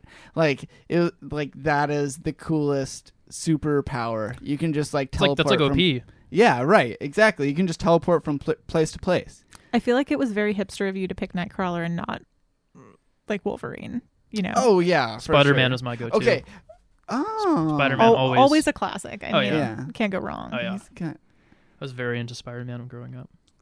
Anytime that it's like relatable, kid next door, like Yeah, how can you not exactly. buy into that? Okay, and so that's part of the thing with Nightcrawler is that I found out like at first I was like, okay, yeah, he seems like kind of cool. Like, I like the teleporting power. And then the more I learned about him, the more I was like, okay, like, he's got to be my guy because he's also Catholic. And so I was like, oh, What? Yeah. Yeah. Yeah. That's crazy. I did not know that. Mm-hmm. Yeah, because I think he's German, which I'm Polish, so maybe that doesn't quite line up so well. But you know. Eastern European, you know. Yeah, exactly. Yeah, They're you will catch bordering him countries. reciting prayers at the end of X-Men 2. Oh. Yes. Oh, yeah. So I feel like he was only really featured in one, maybe 2 X-Men movies. He and was that most like, prominent in X-Men 2, I think, but he was Yeah. definitely like in a couple others. right. But yeah. that was kind of where they, you know, kind of featured him a little bit more. And right. Oh, okay. And I just remembered the other reason that I like Nightcrawler is because he was on that like cartoon. Do you remember? There's like an early. I think I might know what you're talking There's about. like an early X-Men cartoon where maybe they were like teenagers or something. Like It was on they're- the Cartoon Network. something like that. They're like young, and I always remember being like, okay, he's cool. Like he can teleport. And then when I found out that you were talking about Wolverine. I guess in one of the comics he killed Wolverine, which is I like, didn't know that. well, how can you kill Wolverine? He can regenerate and he has adamantium. Well, what he did was he can actually choose to teleport like specific parts of people. So like, because you know how he can teleport people with him, right? Yes. So if they're like grabbing onto him, he can teleport people with him, but he doesn't have to teleport all of someone. So what he did was teleported Wolverine's head off, and that killed him. But why would you want to kill Wolverine? I don't. They were on this. Well, I know they were on the same team, but there was some sort of Yeah. story arc where they ended up on a different team, and he killed him. I don't know. It doesn't have to make sense. It's Okay. It's I a didn't fake ever world. like read the comic books or see the cartoons. Oh, neither just did know I. the movie, like the Hugh Jackman ones. Yeah, I was just coming up with more reasons to like Nightcrawler. You know, it's I'm not like sure if that made ingratiated him to me anymore. oh, because right, 'cause it didn't have to. know. It didn't have to. But I wasn't But attached. it's pretty cool. I wasn't attached to Wolverine, so I Okay. was like, okay, well, like this guy's cool because he can Teleport his head off. Yeah, he can It's kill pretty the, cool. He can kill the guy that's unkillable. And plus the whole concept of like whenever this is terrible, but whenever we were like discussing, this is such an older brother thing, and I'm so mean. Cody would be like, well, I choose this guy because he can beat Nightcrawler. And then it'd be like, no, just teleport your head off. Classic. I win. And he'd be like, dude, no, that's not fair. Like, you can't just teleport everybody's head off. Actually, I can teleport Yeah. Watch all of your me. heads off. Yeah, exactly. I'll just teleport behind you and teleport your head off. And that's a really fun thing to say. Oh yeah. Like, oh, just teleport your head off. Like, it's just a fun thing to say. It's always gonna get a reaction too. Like, Right. You're always gonna piss off, younger sibling. Oh, which is yeah, ideal. Undeniably. Undeniably. Some of the best entertainment Yeah. there is. I think the trick with Nightcrawler, though, not to, continue my monologue anymore, but I'm monologuing. Okay, so the trick with Nightcrawler is that he has to see where he's teleporting, because otherwise he can accidentally teleport into things, and then he's screwed, right? Because, Yeah, he said he could end up in the middle of a wall or something. right, and then, he's donezo. Sure. He's in bad shape. So the trick is you gotta, shut off all the lights so he can't see, and then, you confine him to a space like a church building or something, and get all the lights shut off, so that way and then force him to fight you, and yeah, then you're in then he's in trouble. Riddle me this. Okay, shoot. So, if he is a good Catholic, as you claim, would he really be starting fights in a church building? I feel like Oh, Okay. the hard questions come in. You know what? I didn't say that he was a good Catholic. I just said that he was Catholic. I think we both know plenty of Catholics that aren't necessarily good Catholics. Come I on. was just trying to make you question I was just trying to stir the pot. Yeah, no, that's fair. That's good fair. stir. Good stir. It does seem a little bit sacrilegious to get in a fight in a Yeah, church. and he's always hiding in them. And I get it, it's a sanctuary, He is. but they're looking for you. Well, right. It's kind of like it's a little bit unethical because you can't like just hide behind like sacred monuments and whatnot. I mean, you're like, all right, time out. I'm in a church. You just gotta wait until I'm ready. But isn't that to part come of the back. point? Well, yeah, no, that's definitely part of the point. But I just don't think it's very fair. Like, you gotta play fair. Yeah, you can't just like teleport their heads off. You have to play fair. Yeah, well, yeah, exactly. You know what? We have the Geneva Convention, so like, I know they say all's fair in love and war, but Did like, the X-Men abide by it though? oh, that's a really good question. Ooh. I'm not sure that Magneto did. Love him. He's my favorite though. Have you seen The Boys? Yes. Okay. So good. The Boys is really good. And that is really Horrifying. interesting because that gets into like the whole ethical portion of superheroes. Right? It's Right. like okay, well, and obviously that movie that show, I kind of got like anti-capitalism vibes from it because the whole premise was based on the fact that like the superheroes at that point had become their own corporation. And so like there were very like the superheroes had become like Raytheon essentially. I agree with that like underlying message, but do you disagree that like the bigger and more monetized things become the less pure? No, I'm not denying that that's what would Okay. happen at all. Like I'm not denying that that's what would happen. I'm not making any sort of like statement regarding it one way or another. I'm just saying that was kind of like the vibe that I got from the show. Totally agree. Yeah. I wasn't trying to put any sort of like moral Maybe that was me reading into it. Sorry. No, you're good. You're good. How dare they? But yeah, like that kind of gets into what you're talking about. It was like, well, do superheroes have to abide by the Geneva Convention? And like the like Congress had to like approve whether or not the superheroes could be used as weapons of war and all that, because initially they were just domestic, like they were just taking out bad guys that were inside the United States. And then there was like this whole Pandora's box of like, okay, essentially, I don't remember that in The Boys. You don't? Wait, Was that like the end ye- of the ye- latest season? yeah, it's Okay, I getting take it more back. I towards remember. that. Yeah, it's getting more towards that. And I don't want to spoil anything, but it's been out for long enough. Yeah. So like they end up having like terrorist superheroes. Do you remember that? Yes. Right. Okay. So that's when Congress was like, all right, we Yes. have to have like our own superheroes fight against the terrorist superheroes. I remember now. Yeah. And that's when you find out that like the people that made our superheroes actually made the terrorist superheroes. What? Yeah. So that way they could like further their brand, you know? Yeah. Like your superheroes are now more valuable because it's the only weapon you have against. Yeah, exactly. Exactly. And so that like, but that even goes more into like the anti-war kind of like sentiment Okay, yeah. that No, happened you're in the right. show. And like, actually, I think, I don't know if I brought this up on the podcast before, but are you familiar with Chapo Trap House at all? My sister loves Chapo. No, Trap that House. checks out. That totally checks out. That completely checks Right. out. I bought her the book one year for some holiday. Wait, they or have a birthday. book? Yes. Oh, what's their book? I don't remember. I just I searched Chapo Trap House book and I bought it for her because she Okay. told me she wanted. okay, yeah. They've definitely talked about The Boys on their podcast Oh, before. that checks out. Yeah, and like obviously, I don't necessarily agree with all of their politics, but I definitely like. It's super interesting to hear how like. I mean, they're all democratic socialists. Right.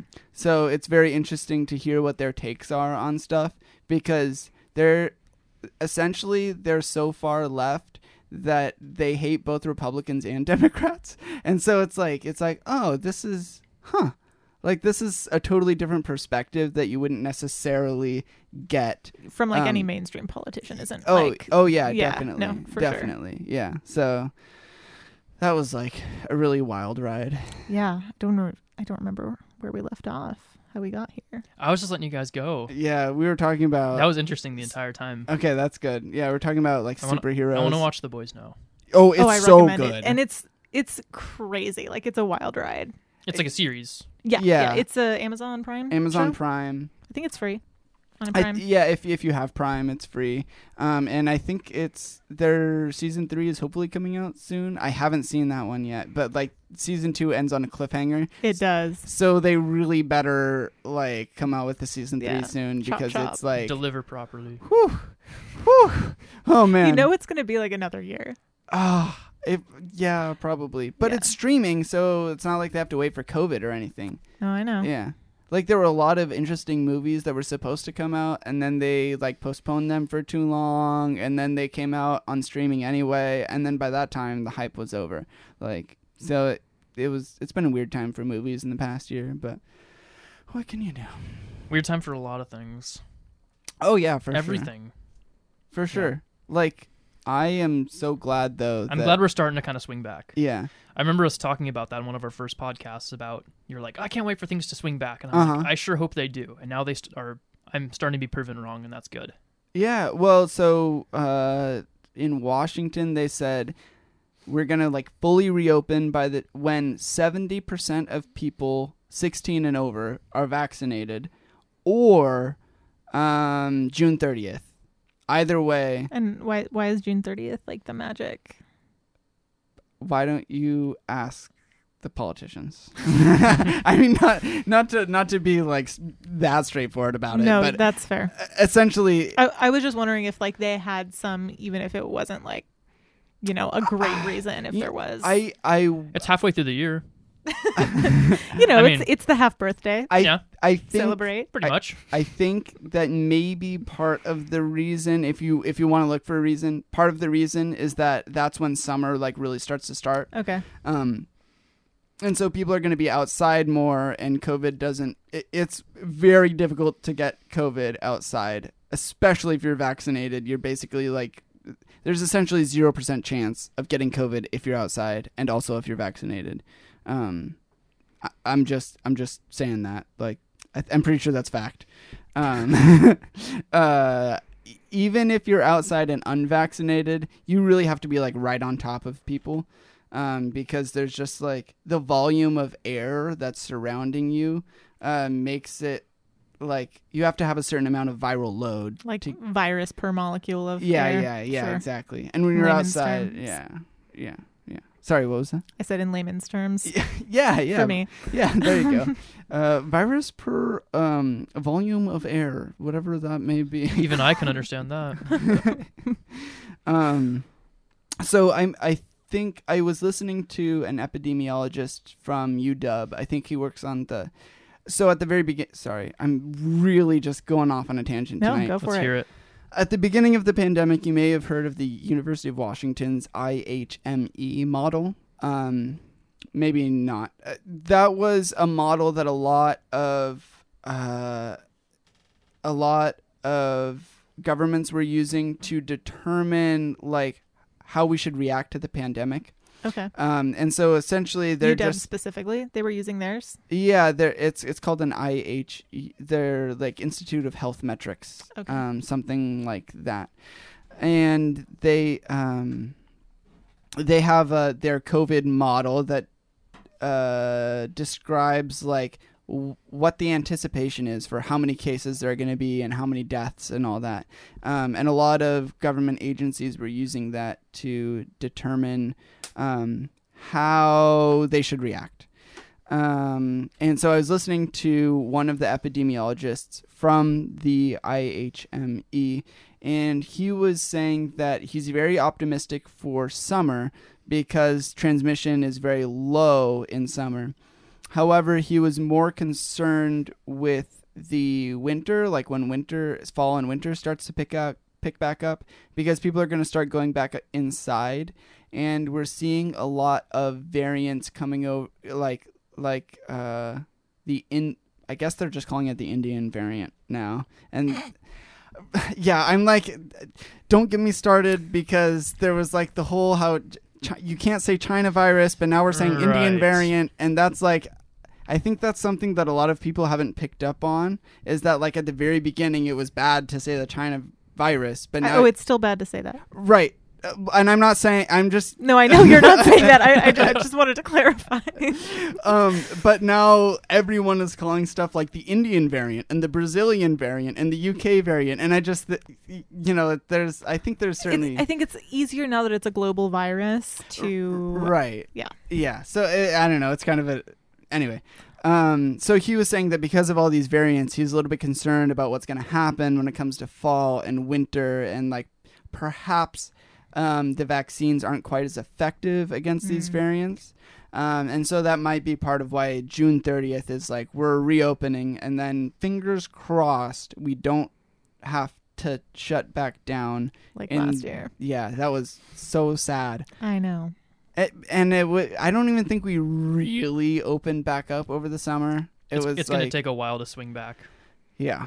I think some things are like forever going to be different. Like I've even noticed my like perception of personal space and like the grocery store has become a much bigger thing. And it's not, I mean, I'm vaccinated now. I'm not necessarily super concerned, but I definitely notice when someone like brushes past me, and I probably never would have before, but now it's like, right now there's you just can't more do of that. It's interesting how it's changed people's perception of right. It's changed people's psychology in a certain way. Oh, for sure. I mean, like being in your house for basically a year with like you're just going to the grocery store, that's going to change your psychology and like your perception of other people big time, regardless of like what the circumstances are. So it's a really interesting kind of sociology problem, right? Where's the sociologist at? Like our next guest. Yeah. Such great material for those classes. Oh yeah, seriously. Right? And the trickiest thing for me with the pandemic has been the fact that like everybody wants to know what's going on, but I think nobody really actually knows. So I think that there's been a lot of like people grasping for answers and looking for whatever they can. Whether that's like they're just looking at Facebook or they're looking at Reddit or other social media or whatever like random news doing what site. we're doing. Yeah. Gossiping about what, people would just want to like have some sort of knowledge so that way they don't have to be they don't have to have the fear of the unknown. Mm-hmm. People want answers to things even if they're not the best answers. Yeah, totally. Like it's more pacifying to people to have an incorrect answer than no answer at all. Totally correct. You're grinning. Why are you grinning? No reason. Okay. What you said is true though. Yeah, I feel that it is. I don't know. Yeah. No, I completely agree. Okay. It brings people like a certain contentness, even if it's not legitimate. It's at least a sense of contentness, and it's right. It's all they need. Yeah. So I don't. On that note, Abby seems to find something funny. No, I'm so confused, but that's okay. We'll just keep it going. I forgot. I totally lost my train of thought. I don't know. This is a good episode. Yeah. Like, let's get COVID out. Let's crush the virus. Please. Eventually. Sorry, another rant. Do you remember 2 weeks? 2 weeks to crush the curve, or oh my god, 2 weeks to flatten the curve. Yeah, that was the biggest load. That was the biggest load that the American populace has ever been fed. I know, and all the celebrities being like, I'm staying home for 2 weeks and it's not that hard and you can too. And I mean, I get why, but like, remember when we all thought it was going to be 2 weeks? Do you remember Imagine? Do you remember all the celebrities singing Imagine? Okay, that was awful though. That was terrible. That was the worst thing. Yeah. Imagine. Oh. Very privileged seat that we're sitting in to be saying that was the worst thing. Okay. Yeah. But it was not great. They were. No, it was bad. They have more privilege than any of us, and they were like, oh, I think everyone. I don't think anyone liked that. No, for what it's worth. It was a little tacky. Yeah, it Yeah. was terrible. It's like those video games where you like make a dialogue decision and then they're like, Brandon hated that or something like that. Oh, like Fallout, yeah. Yeah.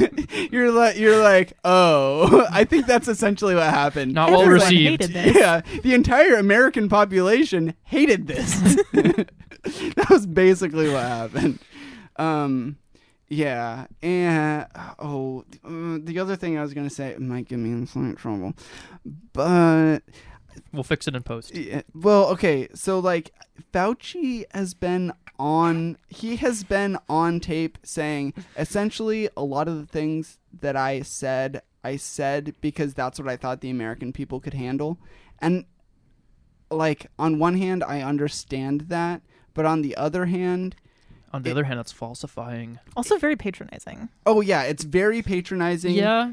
And then more recently he's come out and said like a lot of the attacks on me are really attacks on science. And it's like, whoa, like, so you're saying that you are the science? And to some degree, I agree. Where he has said things that are just consistent with science. But I think the optics of him saying, like, if you disagree with me, you disagree with science. Like, that's the messaging of that isn't really ideal. I'm actually So- a little bit surprised to hear you saying this as a scientist. Well, Because I feel like I could hear you like explaining something scientific and then saying like, well, if you disagree with this, you're just disagreeing with science. Like I understand why. no, right. One But would say that this. would be me. Is there a specific instance that you're referring to? Is more my question. Okay, so like actually I've been rather disappointed with the scientific community in the past year, because there's a lot of pressure to get things out about COVID. And there's journals that have relaxed their standards for what's acceptable to publish. And things that are accepted as fact in February or March were being overturned in April and May. So it was like, okay, well, we can't, just because something bad is happening, and like I understand that we want answers and we want to be able to help the greater community, we can't relax our standards for what's acceptable. And if you want to publish, and like if you're Nature, you have to hold a certain standard. And you can't relax that standard. If people want to publish and they want to publish in a lower journal that people don't care about quite as much, then go ahead. But it's just been kind of disheartening. And I've heard this isn't just my opinion. I've heard this from like other scientists, and they've said, yeah, like there's a lot of stuff. This was especially earlier on in the pandemic. There's a lot of stuff going around that isn't exactly like the height of science. Yeah. So that's kind of, sorry to bring it down, but like I've been kind of disappointed. Yeah. So like a specific example is like the origins of the coronavirus.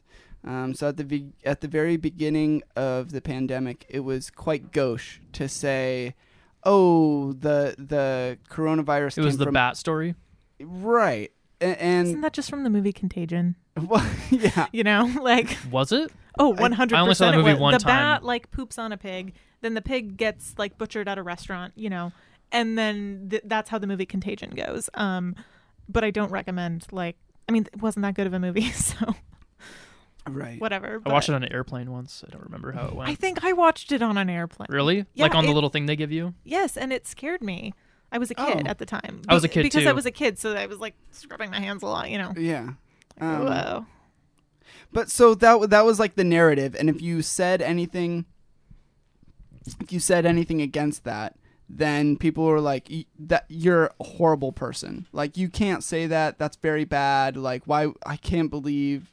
Sorry. This is like the This is the like it came from the lab hypothesis. If you at all thought that was a possibility and you voiced that, then it was very bad. It does sound a little tinfoil hatty. It does. So I think there was a problem that was happening where there were two things that people were saying. One thing that people were saying was this was engineered in a lab and this was created in order to like decimate the population and this was like actively created. And then the other thing that puts like a malicious intent behind it too. Yeah. Very. Yeah. The other thing that people were saying at the same time was, okay, there's research being done at this lab that is on coronaviruses and they weren't being careful enough and it escaped somehow. Like somebody got sick and they passed that on to the next person and they passed that on to the next person and next thing you know, it's in the greater population. So that theory doesn't sound quite as far-fetched, right? Right. And so I think people were conflating the two theories and it became... It's like all about wording. I mean... Right, exactly. If you're referring to either and saying like, oh, it came from the lab. Right. then- Like if you say it came from the lab, then either of those, you could be talking about either of those theories and it became like, you know, like I Right. said, gauche or faux pas to say that.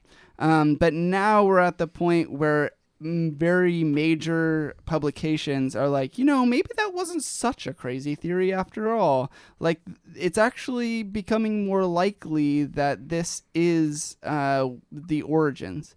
And so that's been another thing that it's just been rather disappointing. Like, we're at as people learn more about it, I think it degrades trust in the scientific community, and it's disheartening, you know.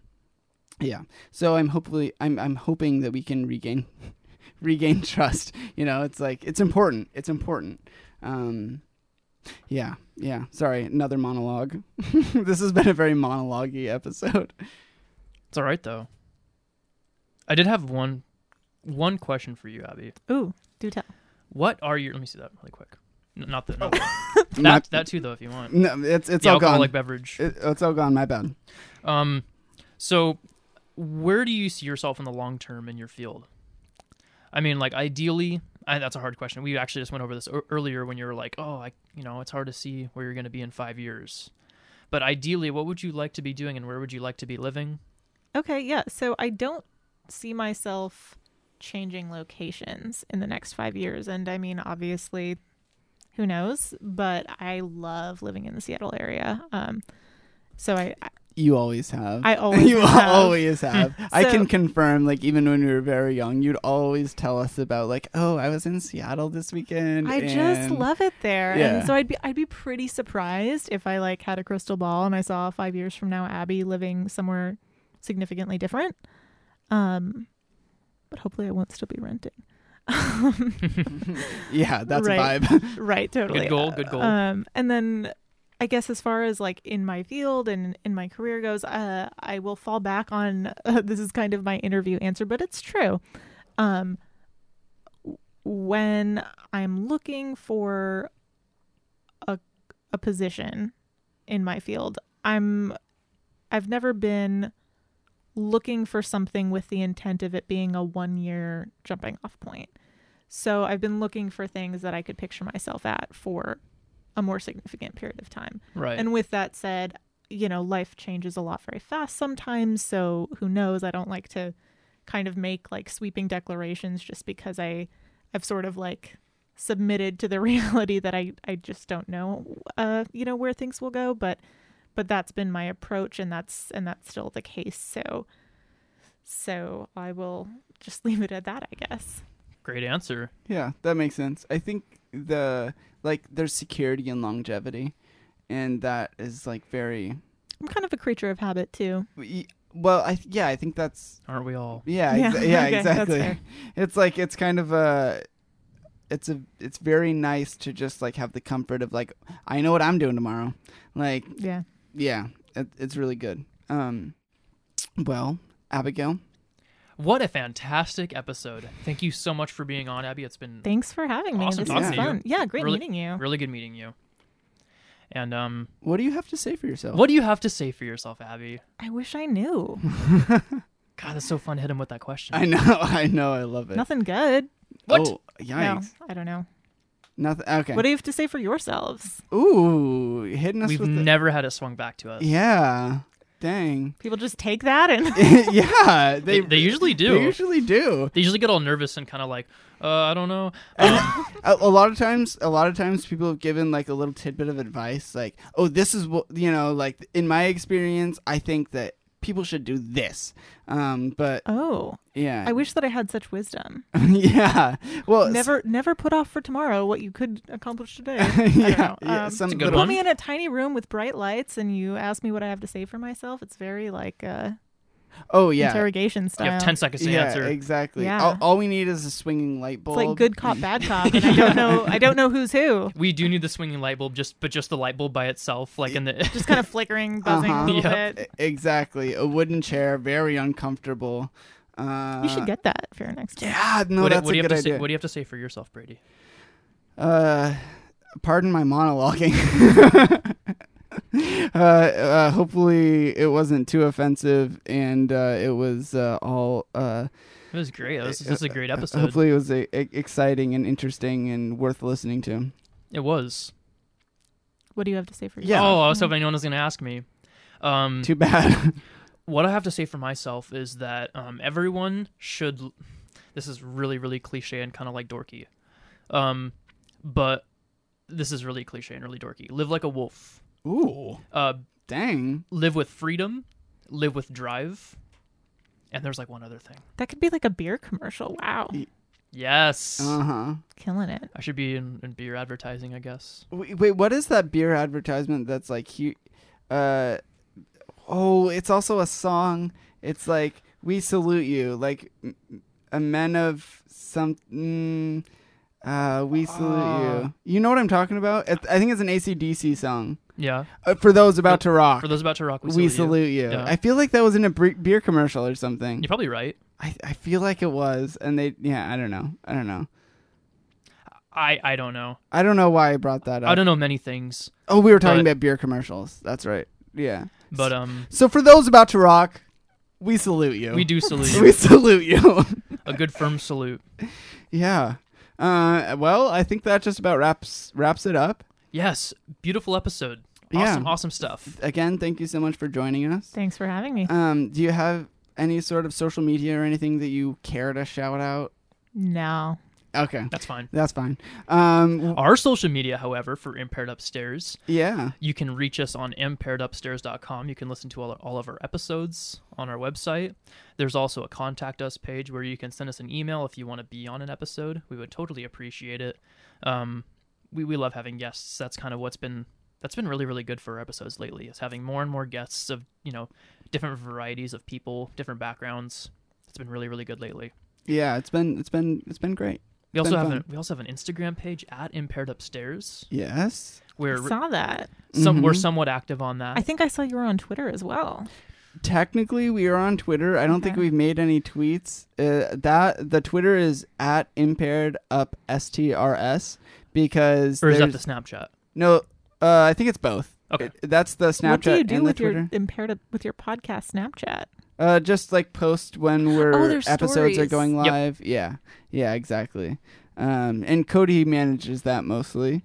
So yeah, mostly the stories. What else? What other platforms are our podcasts Okay, on? Are you so- on TikTok? No, we're not We on need an TikTok. Impaired Upstairs Should we get a TikTok. TikTok? That would be fun. so out of hand. Yeah, that would get wild. You need an Impaired Upstairs Venmo where fans can send you Yeah. money. Maybe We're gonna work on that tonight. yeah. We'll do a Venmo and we'll do a Patreon, so that way you can just give us money if you want to. You can We could probably con someone into that. yeah. Yeah. You can listen to us on Spotify, Google Podcasts, directly through our website, Apple Podcasts. Apple Podcasts, Amazon Music, and actually Audible as well. So Amazon automatically takes everything from Amazon Music and puts it on Audible. So if you have a podcast that's on Amazon Music that you like to listen to, but you prefer the Audible format, you can listen on Audible as well. That's just a fun fact there. Nice feature. Yeah, exactly. Please reach out to us if you have anything positive or negative to say. We've really appreciated everyone that's reached out to us so far. It's been, we're getting feedback, and it's good, and it's Exciting. Yeah, exactly. Some people have harsh things to say, but whatever. Hopefully all constructive. Yeah, we love to hear it regardless. Yeah, exactly. Just like we'll get back to you, and another thing that's coming out is t-shirts. Yes. So if you want a t-shirt or a sweatshirt, definitely hit us up. That's something that's in the works. Hopefully in the next couple weeks we'll have that. And I believe that our guests will be getting we'll be getting merch as they're on the episode. So yeah, exactly. So you can wear your Impaired Upstairs t-shirt as you go about your business. Which means that I think a bunch of people are grandfathered in. We'll have to contact some people and get them some shirts. Oh yeah. Is that how that's going to work? I think we're up to 11 guests so far. It's only fair. So You're going to have to order more shirts. Yeah. So 11 shirts out the door right away. Yeah, I think that share it with your friends. Please do. This is getting really drawn out here. If you're still listening, congratulations. if you're still listening, let us know, and I'll Venmo you $1. I'll throw in 50 cents. Yeah, there you go. More interaction. So share it with your friends. Like it. Support your local podcast. Yeah, exactly. We put a lot of work into this, mostly Brady, but that's accurate. But that's okay. It is accurate. Rate us on Amazon, on Apple Podcasts, and all that good stuff. Thank for listening. Thank you so much for listening. So when we're not out working, doing accountant things, making more episodes, we'll be up here. Upstairs, Impaired.